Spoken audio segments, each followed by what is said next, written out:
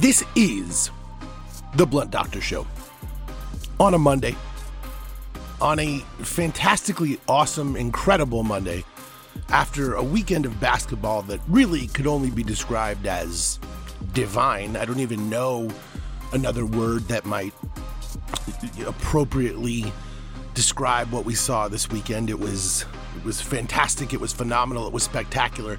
We saw so much incredible basketball this weekend, it could barely be believed.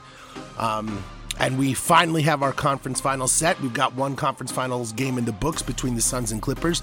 We obviously will talk about that as Devin Booker put on, again, what can only be described as a masterful performance. I'm going to have to really break out the superlatives in this episode. But, wow, man. What a time to be a basketball fan. And specifically, what a time to be a Suns fan. Because here's the thing. For the last decade, at this time of year, well, maybe not specifically this time of year because the NBA calendar's all off, but nonetheless, at this point in the season, whenever that time may be, as we are approaching the draft lottery, my team is basically always out of it. And so any hopes that I might have of the Suns doing something special in, the playoffs or whatever, are basically always dashed. And so I'm always reduced to hoping for what may occur in the draft lottery. What could we get, the number one pick? Could we get the number two pick? Could we get the top five pick? And I don't give a shit about that this year. I don't fucking care at all. It means absolutely nothing to me. It's fucking spectacular. It is fucking spectacular. I could not care less about the NBA draft lottery. I don't have to sit here and give a shit and pretend and think about the future. I am literally watching my team kick ass in the Western Conference Finals. And yeah, I don't care if it's one game, and I don't care if it was an incredibly close game at the end that the Clippers did a great job of tying up. Devin Booker kicked ass yesterday. And it was a fucking special thing to watch. Something that I'm going to remember that game for my entire life. I wish I could have been there. But nonetheless, watching it at home with friends and family was an incredible special thing as well. You get to see every single detail up close. You get to watch all the plays as they unfold from that really nice side camera angle. It was an incredible, incredible, incredible day. And that was only one of the good games that we got yesterday. This was just an insanely good weekend for basketball. There's just no other way to put it. Let's dive in and start with Suns Clippers, because that is the series that we already have one game from. And, I think that yesterday lived up to pretty much everything that anyone could have asked for. This was an incredible game. And obviously there was some, folks thought it would be marred by, you've got no Chris Paul, you've got no Kawhi Leonard. You definitely don't have Kawhi Leonard for game 2. You probably won't have Chris Paul for game 2. So the earliest you'll probably see both of them is game 3. Who knows? But this game still delivered in every single way, especially in the third quarter when you literally had Paul George and Devin Booker just like going bucket for bucket. And Paul George, hits a sidestep triple on, from the corner. And then Devin Book hits a couple of, mid-rangers where he's completely draped with, multiple guys. And then, Paul George comes off a pick and roll and bags another triple on the wing. And then Booker hits a pull-up triple in transition. And then Reggie Jackson hits a couple of triples on the wing off the same pick and roll action. It was a ridiculous game. Like, there were just so many insane shots. Kennard was hitting triples. Terrence Mann got in on the action a little bit. Batum hit some shots, and the Clippers just did show why they were, one of the best, if not the best 3-point shooting team of all time this season. Like, we do need to give credit where credit is due. The Clippers made a ton of absolutely ridiculous shots, some of which they had no business making, but that has also been what they did all year. So I was of the belief essentially that the Clippers would run into what the Bucks have run into the last few years. That, we can make the most threes, and over a series, we're just going to make more threes than you, and that's going to result in us winning. Well, that hasn't worked for the Bucks to the point that they really had to change up what they were doing in this offseason, to eventually get by the Nets, which we also want to talk about that game 7 as well, which was an incredible game. But the Bucks had to change up what they were doing. And I thought that the Clippers would essentially go through the same thing. I thought that with the Clippers, it was essentially going to be, We need to just, we're going to keep bombing away from three, and eventually, like, water finds its level. You have a couple of bad games, you can't hit your shots, and, you get beat by a team that has a more complex or at least more varied offensive system. And that's really what happened to the Bucks in the last few years. And I just kind of expected the same thing to happen to the Clippers. And in game one, that is not what happened. Their offense completely held up. It's just that Devin Booker simply would not let the Suns lose. This game was a fucking Michael Jordan, Kobe Bryant, whatever, LeBron James, Kevin Durant, whatever you want to call it. This was a classic game of a situation where a guy would just not let his team lose. When it was a 2-point game at the end, because the Clippers were getting really close, they'd hit a couple of triples. Booker slipped away when the Clippers were trying to foul him and dunked. Then grabbed the rebound at the other end to seal the game. Devin Booker was not going to be denied. This was an all-time performance. His first ever triple-double comes in Western Conference Finals, game one of his first Western Conference Finals. Like, you couldn't write better stuff. You really couldn't. Like, if I sat down and tried to write a sports movie that was better than what the Suns are going through this season, I literally couldn't do it. Think about this for a moment. This is a team that was once great, but never reached greatness. That then fell because a new owner took away everything that made them great, ruined the special sauce, and just left the team toiling in obscurity for a decade. And then the beleaguered ex-general manager who is now gone, but he made one good choice, and he got Devin Booker. He did make that choice. That's the only choice that he made. Giving Ryan McDonough credit for DeAndre Ayton and Mikal Bridges is flat out wrong. It's not correct. It's not how those things happened. But he did pick Devin Booker. So there's like a diamond in the rough. But even with this megastar diamond in the rough, you can't figure it out. And then there's this catastrophe in the world. There's a pandemic. People are dying. So they create this special basketball tournament, right? They create this special basketball tournament and only certain teams are allowed. And our protagonist team is the last team allowed. And some teams don't want them in. No, because they're not good enough. But they go 8-0 and they find a way through to lose at the very last second when Karis LeVert misses a 22-foot jumper against the Blazers. And then in Act 3, Chris Paul shows up and changes the game. And now they win the championship. Maybe. At least in the movie they win the championship. But the point is, you hear all of that. That literally sounds like a fucking film. Or a TV show. It doesn't sound like reality. But that is literally what we have been going through forever as Suns fans. We have been living through this Hollywood nightmare of a life as Suns fans. Like, it has been a disastrous time to be a Suns fan. It has sucked. We were once like one of the highest winning percentage regular season teams ever. Like, we were at the top. And I know that doesn't matter in terms of, winning championships, but it means the team was competitive every year. It meant that no one was like, oh, we're going to play the Suns. They're a joke. And then we went through a decade of literally being a joke, a punchline. Literally the worst team in the league for 10 years. To the point that I was just like, should we even, why do we go to games? Why do we watch the team? Sarver doesn't care. He's not gonna, you almost have to boycott the team until Sarver sells it in order to get, something done. That's the point where I was about to reach. And then James Jones showed up. And I punctuate that with so much silence because it deserves it. James Jones has changed everything in Phoenix.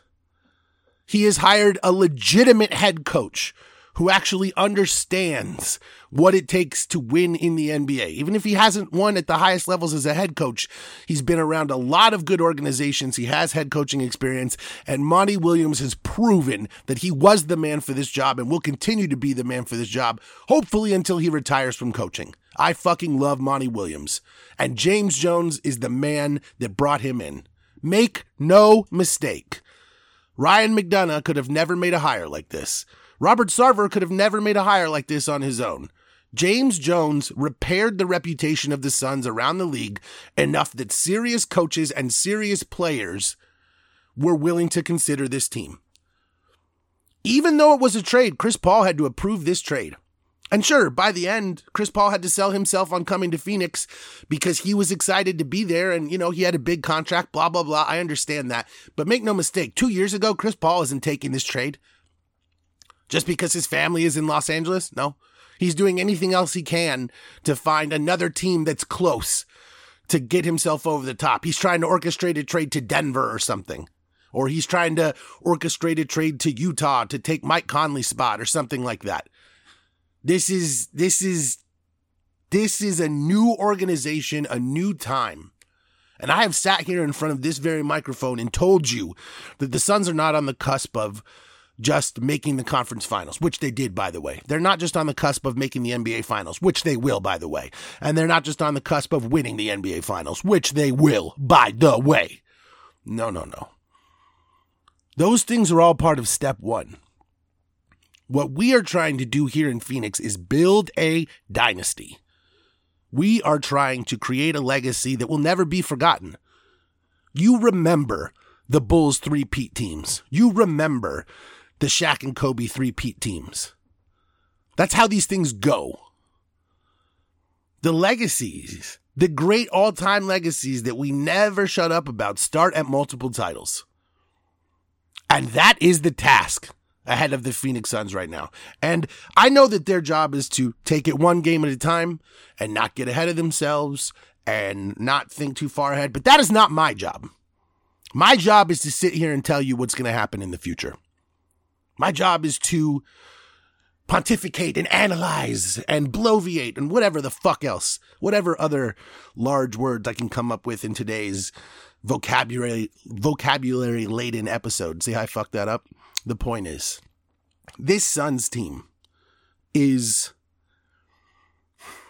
destined for greatness.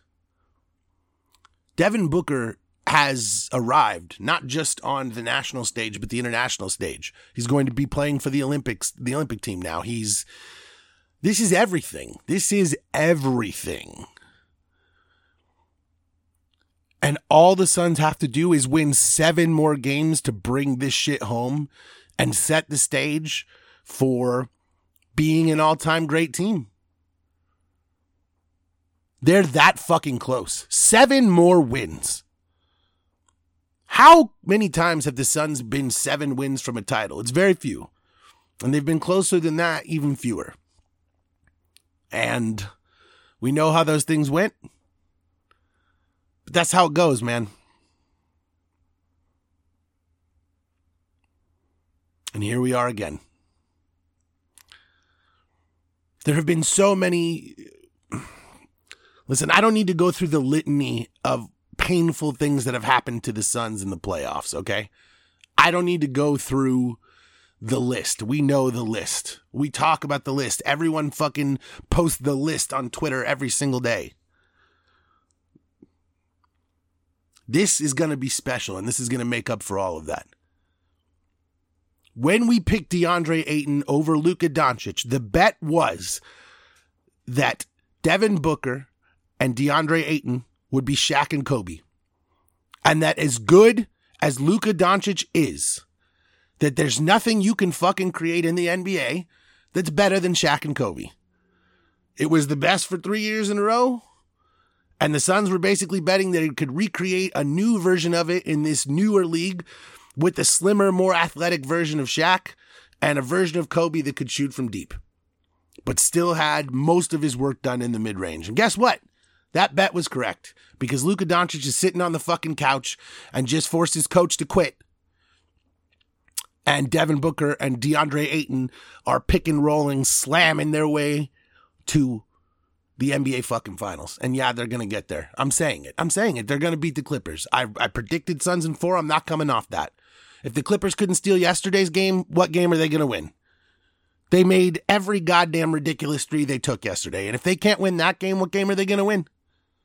Maybe it'll be a gentleman's sweep and they'll get a game at home in front of their cardboard cutout fans. Yeah, I don't think so. As far as the actual game itself, I think the most interesting thing to me is that Cam Payne played a really slow game.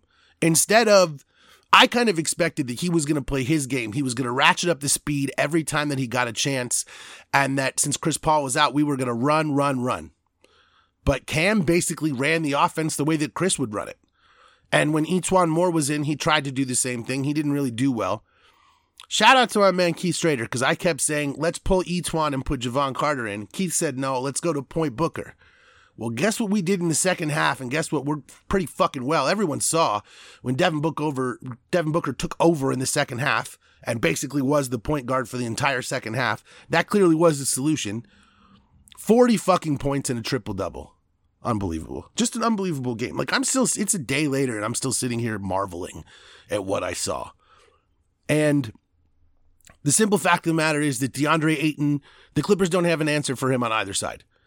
He was slamming the ball like it was absolutely nothing. He hit some hook shots. He went over dudes. On defense, Evan Sidery posted that, when he was defending, he was the primary defender against the Clippers yesterday. I think they shot like 34.7% against him. Like, DeAndre Ayton has proven that he's an elite defender in, these playoffs. And everyone's like, he's a top 3 center in the league at this point. Like, dude, Embiid and Jokic are out, man. Like, I'm sorry, but I mean, if you want to, okay, fine. You want to put Embiid in front of him, fine. And I know that Jokic won the MVP, but like, we just literally watched DeAndre Ayton basically neutralize Jokic. Jokic was supposedly the MVP, but he can't even carry his team to a win because DeAndre Ayton makes him work so hard. It's like, yeah, people are like, yeah, he scored 30 points. Yeah, I'm like 30 plus shots because DeAndre made his life a living hell, man. It's like super less impressive when you look at the volume of some of the shots that Nikola Jokic takes. And sometimes Nikola Jokic stat lines look more like a Russell Westbrook stat line than they should. And like, yeah, the rebounds and assists are impressive and everything, but like, DeAndre Ayton makes his life a living hell, and the Suns ran right through the Nuggets. And you can blah, blah, blah Jamal Murray me all you want. If Nikola Jokic is truly an unstoppable MVP and truly, truly in another universe from DeAndre Ayton, then they should have been able to win one game. Sorry, that's what I think. So give me DeAndre Ayton over Nikola Jokic, and I don't care what anyone thinks about how crazy that is. I would take Ayton over Embiid, by the way. Ayton is 22 years old. Like, okay, I understand if you're saying, like, based on historically, he's a top whatever, but, like, going into next season, I want DeAndre Ayton over any center in the league. Any of them. And I can't believe anyone would be watching any of this and say anything else. I mean, like, this dude moves like Bam Adebayo, but he's big like fucking, like Dwight Howard. Like, it's insane.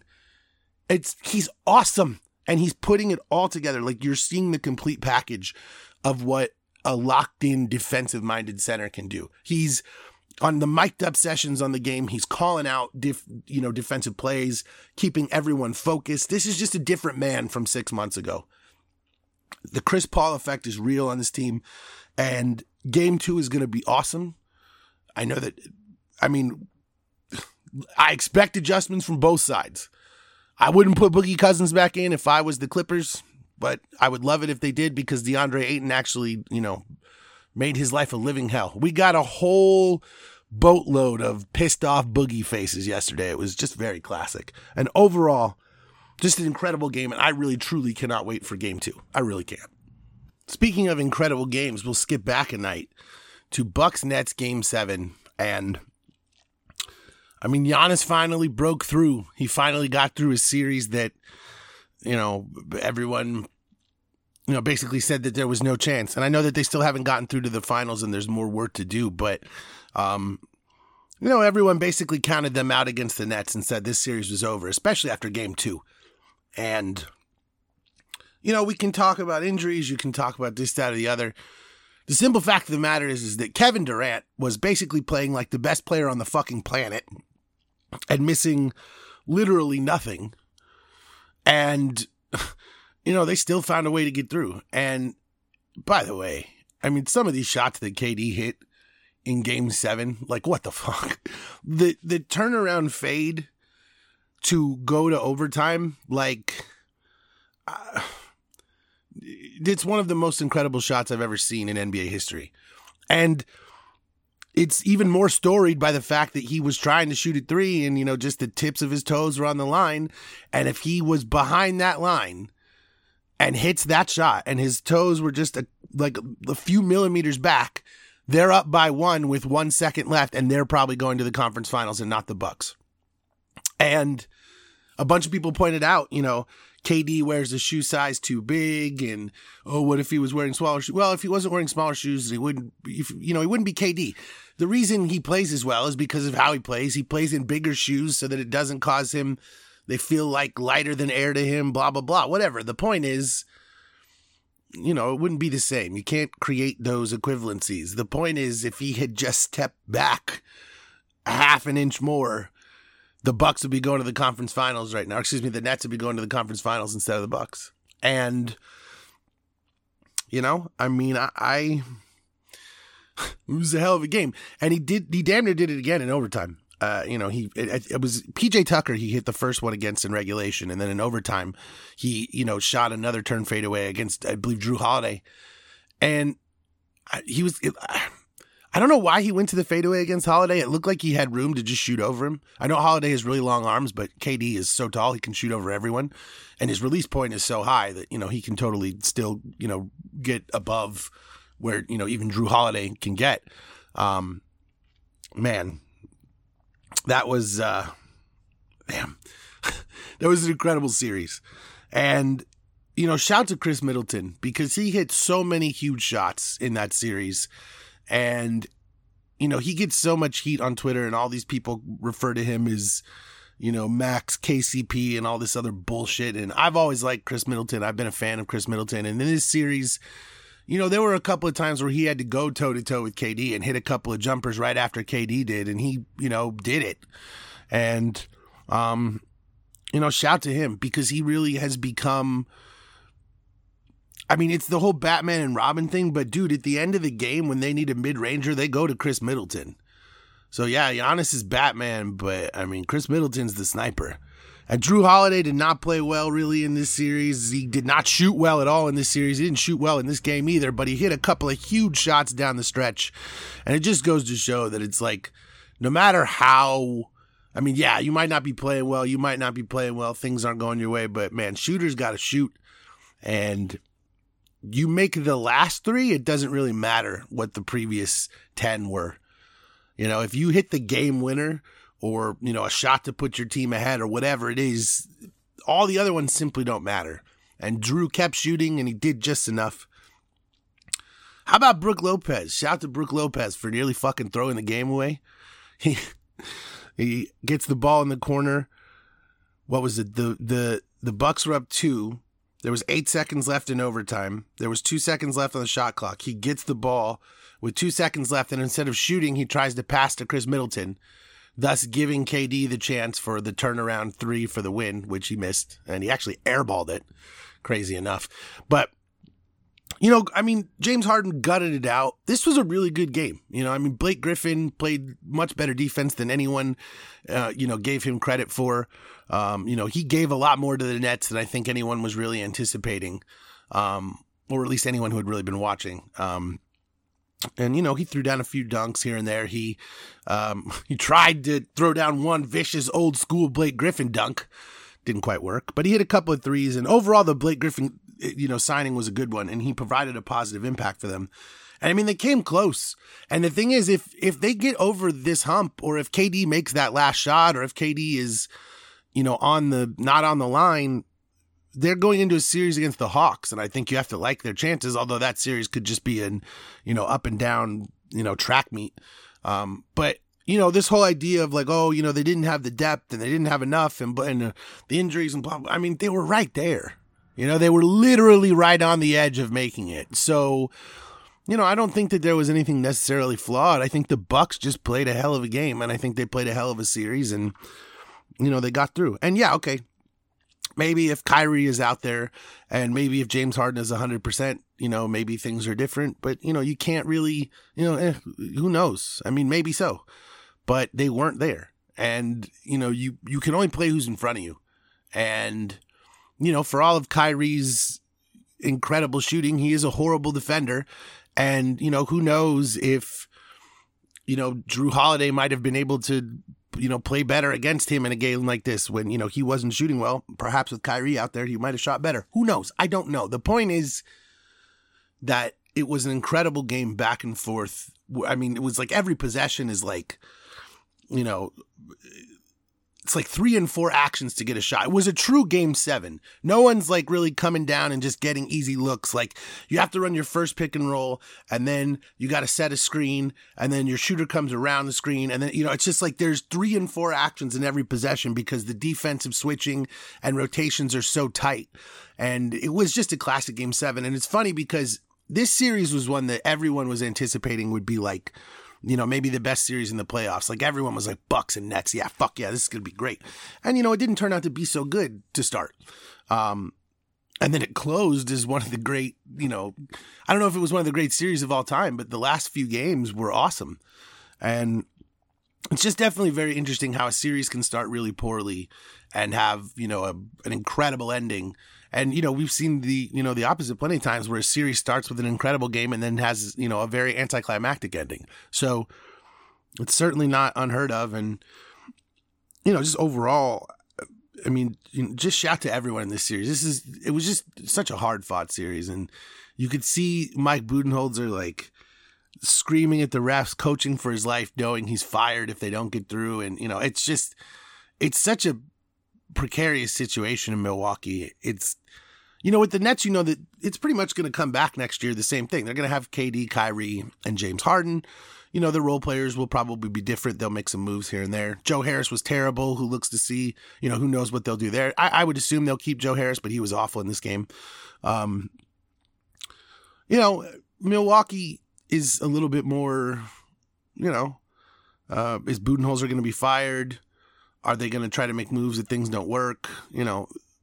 There's more up in the air about what would go on had they lost this series. I don't think the Nets make a major shakeup. I think the Nets try to run back as much as they can and just, make whatever improvements on the margins that they can. Milwaukee, if things went wrong here, it could have been a summer of insanity, much like we're about to see with Philadelphia. So it's, this is probably the best outcome for everyone involved in terms of keeping jobs. I don't know. But it was an incredible game for Giannis. He scored 40, shot a lot better on his free throws than usual. He's still taking forever to shoot them. I can't be the only person that thinks that part of the reason Giannis is so terrible at free throws right now is because he's over fucking thinking it. Like, it's just not that hard. And when you sit there and think about it for 14, 15 seconds, you're just reaching a point where you're trying to make your shot so mechanical that it's not going to be fluid. I'm not some like shot expert or something, but like you can't, anyone who's played basketball knows if you sit there and you're like, okay, I'm going to raise my arms to a 60-degree angle. And then I'm going to, you have to feel it. And I really think if Giannis would stop thinking about it so much, he would shoot a better percentage. And I also think, I've said this a million times, these guys, if they would shoot underhanded, the ones who cannot make free throws, if you would shoot underhanded, you'd shoot a much higher percentage. The arc of the ball is significantly more conducive to falling in from bouncing on the rim. It's a softer shot. It's just been proven. I don't need to keep making this argument. Anyway, but guys won't do it because it doesn't look cool. So it's never going to happen. I should stop saying it. But nonetheless, the Bucks move on to face the Hawks. And that's going to be a really interesting series because you're basically looking at, I mean, I don't think that these teams could be built any differently and try to do anything differently. Like, the Bucks are built around a wrecking ball in Giannis, whose goal is to crash the rim and either draw a foul by dunking or suck in the entire defense and kick out to open shooters. And Atlanta's thing is Trae Young is going to either shoot a floater over you or throw a lob over you, or he's just going to hit a step back three, and there's nothing you can do because you can't stop Trae Young. And then, oh, by the way, we have all these other incredible shooters. I mean, they're just built very differently in how they play.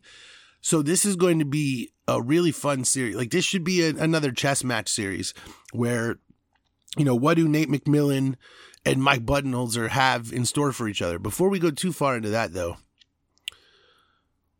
What a collapse by the Philadelphia 76ers. What an embarrassing joke of a collapse. Like, this is ridiculous, man. This is sad at this point. It's funny for those of us who hate Philadelphia sports, but it's sad. Like, I mean, look, you cannot try to sell this to me as like, oh, it's the first year with Doc Rivers, blah, blah, blah, blah, blah. Doc Rivers was brought in to put this team over the hump. Tobias Harris was brought in to be the offensive piece to, make it easier on Simmons. They probably should have chosen Jimmy Butler, given him the 5-year, whatever. We don't need to relitigate all of that. The point is that Doc Rivers was brought here to put this team over the top, and he couldn't coach them against the Hawks, man. Like, Ben Simmons needs to go now. But the problem is, here's the fun part about Ben Simmons needing to go now, is you just tanked his trade value by, letting him ruin it, by not being able to coach him into shooting a basketball. At the beginning of this season, the discussions for Ben Simmons were centered around James Harden, and then they pushed to Brad Beal. So you were looking at trades with the upper echelon of players in the league. Now when you see trade rumors regarding Ben Simmons, they're about CJ McCollum. And this is no disrespect to CJ, he's a nice player. But I think we can all see the difference in James Harden, Brad Beal, CJ McCollum, right? We know the differences there. And so, like, Ben Simmons' trade value has tanked. And by the way, like, some of these theoretical trades, I don't even know. It's like, okay, would the Pelicans do Brandon Ingram? Probably not, because Zion and Simmons, don't fit together. But just like in a world where you were just looking at trade value in a vacuum, does Simmons have the same value of Ingram? I don't think so. There was a world where people said that Ben Simmons was more valuable than Devin Booker. The Suns would laugh the 76ers off the phone if they tried to make that trade. Like, could you trade him to the Kings for De'Aaron Fox? Maybe. Is that possible? They're both on like max deals. I think you can make the numbers work, I've seen people float, Andrew Wiggins. And by the way, I've seen like a ton of people float McCollum, a ton of people float Wiggins. So I'm not trying to take anyone's ideas. I'm seeing these all over the place. Wiggins is maybe an appropriate equitable trade. Like, I don't want Simmons on my team at this point. Like, I don't, because the thing is that you can sit here and talk about, his defense on Trae Young or what he does in the regular season, blah, blah, blah. In the biggest moments, he failed his team. And again, we've all seen the statistics at this point. He's taken no shots in the fourth quarter. He's not even scoring points. He's just a ghost. And the simple fact of the matter is that the fourth quarter of Game 7 is literally what this entire game is about. That's the whole fucking point, is that when you get to that moment, your guy steps up. And Ben Simmons shrinks from the moment. So I suppose if you were looking for someone to just run a fast break offense and bump up your wins or, sell a name to the crowd, like, I don't know, like, okay, he's still too much for Colin Sexton, but what about like Colin Sexton and Kevin Love? I mean, I'm like literally like, these are the deals, man. Like they're bad. They are bad. The deals are bad because Ben Simmons was bad. And, any sort of like, well, what about Damian Lillard? Like, get the fuck out of here. Like, you'd have to include so much on top of Ben Simmons to get into the Damian Lillard discussion. Like, I'm talking about like Ben Simmons, Tyrese Maxey, whatever picks you have, and that's if the Blazers even reach the point where Dame asks for a trade, which they haven't. But CJ McCollum has got to be gone. The Blazers and Sixers are both two teams that are going to be in incredible flux, one way or another. Obviously, the Blazers are in the middle of a coaching search. It's been announced that Chauncey Billups and Becky Hammon are the finalists for those jobs. So if Chauncey Billups takes that job, I think that means Dame is staying. So, I do think that that's interesting. If Becky Hammon takes that job, I think she's proven to be one hell of a coach. So what worries me about Becky Hammon taking that job is that, like, Neil O'Shea would scapegoat her at one point and be like, oh, we've hired the first woman coach and it didn't work, but your roster is fucking flawed. Like, that's the one thing to me, like, that worries me. I want a better job for Becky Hammon than this, like, unstable Blazers situation that could be blown up at any moment. Now, if the Blazers, like, have a huge trade plan and they gave her a 5-year deal and, you know, Dame is committed, then that's a whole different story. But, like, you know, like Steven Silas, I wanted Steven Silas to get the Rockets job, and I wanted him to get a job forever. But then that job immediately blew up in his face. And so I don't want Becky Hammon to go through that kind of thing. And I think the Blazers are at that point. So, you know, but if you're offered a head coaching job in the NBA, you take it. So just, you know, it is what it is. I just don't. The Simmons Embiid thing doesn't work. Like, Embiid played through a torn meniscus. You know, Tobias Harris was bad. It just doesn't work. Like, I don't know what the shakeup is. I don't even know what you can trade Tobias Harris for. You know, he is on a max contract as well. Like, again, this is the problem with the max contract is your mid-tier guys get inflated contracts. So they love it, but now you're stuck, like, with an untradeable deal. Like, that's sort of how these things go. But you basically have to move on from Ben Simmons. You can't just do this again. You can't keep telling us that, well, it's going to be different this time, and you make no changes. I mean, they made upgrades around the edge to the team last year. I like the moves that they made. I thought it would help them get over the hump. Like, I thought the 76ers would make the finals. I said that many times. I said I thought they could beat the Nets. But just every single time I expect Ben Simmons to do something or to go to another level or to show me that my initial belief that he was not good was wrong, he can never do it. And, like, how many times are you going to continue to allow this to occur? Like, maybe Doc Rivers loves Ben Simmons so much that makes it difficult. You know, all of Philadelphia loves Embiid. You can't trade Embiid.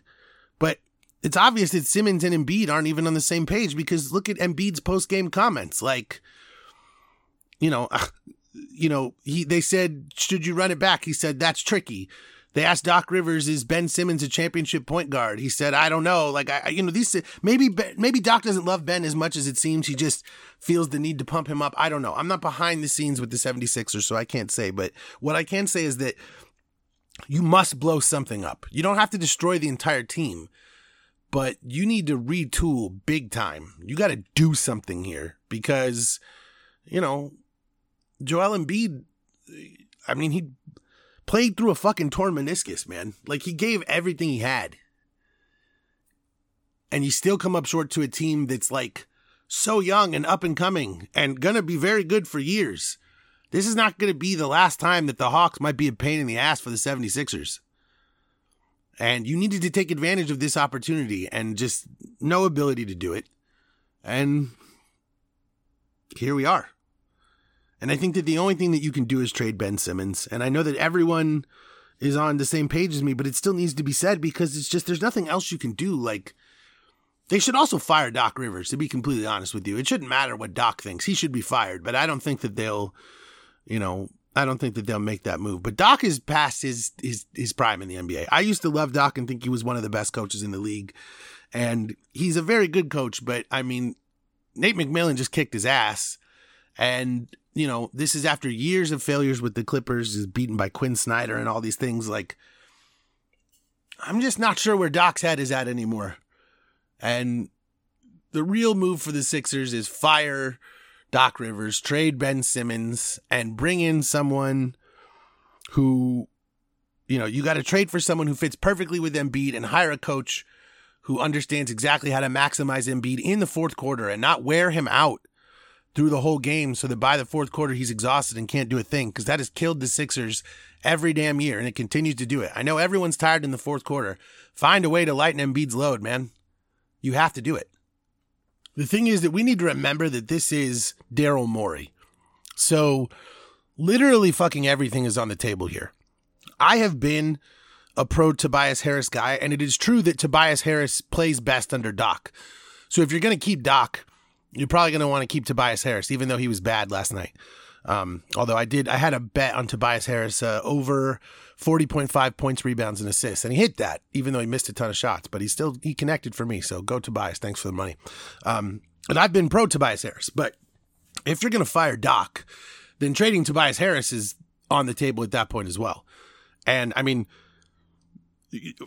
trading Ben Simmons or trading Tobias Harris, those things don't necessarily have to have anything to do with each other. Like, you can do one or do both or do the other. Like, it doesn't, it's not a thing where you have to choose one or the other. Like, you could trade, again, you could do the Ben Simmons for CJ McCollum thing and then still explore Tobias Harris trades. Again, I don't know how good of a deal you can get, but like, do you love Andrew Wiggins and his new, Golden State form better than Tobias Harris? Like, do you like more of a 3-and-D wing than a guy who's like a, pick and roll, drive to the basket wing? If you prefer that, then, you could swap for, McCollum and Wiggins and put those guys around Embiid with Seth Curry. I mean, I don't know. Maybe that's not a good idea. Right now, you have a super big lineup that can't shoot very well. You could go with a smaller lineup that could shoot very well. I don't know. There's a lot of different possibilities. You could say that Tobias Harris is going to fit well with CJ McCollum and, we're going to keep Tobias.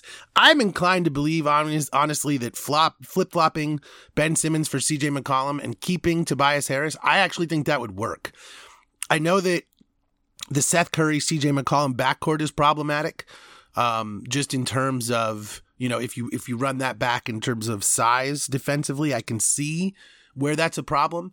But I mean, man, CJ McCollum was really good this year. And, I don't think that Seth Curry being around should stop you from acquiring, CJ McCollum. And if anything else, you move on from Seth Curry and try to find a bigger, more defensive-minded two-guard. And then, again, McCollum's the main shooter. And then that lets Embiid operate more down low. Obviously, we haven't seen McCollum take over like as a full-time point guard necessarily anywhere, but I think he probably has the chops. He's a good ball handler, and especially given that Philadelphia's system is not one that's like a shit ton of pick and roll where he needs to be dishing like 10 assists a game. It's not, I think he fits in. So I actually think the Simmons McCollum stuff works. And I think it's really out there in the ether, and it's, I think if you're Dame Lillard, maybe you're not thrilled with what Ben Simmons just did on offense, but I mean, we're used to seeing Dame Lillard take every shot at the end of a playoff game anyway, so why not just give him a super defensive-minded two guard who will let him do all the shooting and Ben Simmons plays all the defense? Like, the Blazers need defense. The Sixers need offense. Simmons and McCollum just works, and it's one of those things that's been out there for a while. It's kind of in the ether. It's certainly not something I've come up with, and I do think that if they did do that, I think it works. And again, I don't think that precludes you from trading Tobias Harris. I think it depends. Like, if you're keeping Doc, I say you keep Tobias, because Tobias is just a much more valuable player with Doc Rivers around. He just plays better. It's always been that way. Wasn't so great in this playoff game, but imagine if you had CJ McCollum helping create space.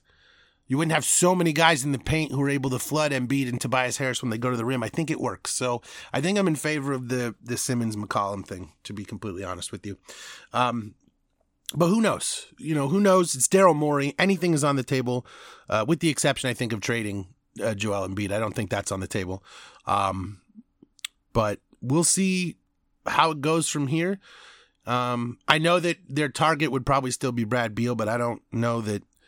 I don't know if Simmons, Maxey, and whatever picks or whatever you can put together. I don't know if that does it for Brad Beal. There would probably be better offers out there, but it does seem like Beal could be on the move. This is going to be a fun summer. There's going to be a lot of transactions, and with, there's like 5 top picks. We could see some of those top picks move. Teams might trade a top pick for a player, kind of like the Celtics did in 2007, when they were able to get Ray Allen. That used to happen. It doesn't happen nearly as much anymore, but this could be a year with so many good players, but some uncertainty through, like the 4 and 5 spots. Like, you never know. Hawks and Bucks. Mentioned that just a little bit ago. I think that's going to be really interesting. Again, it's, it's the whole, the wrecking ball versus the chess master sort of thing.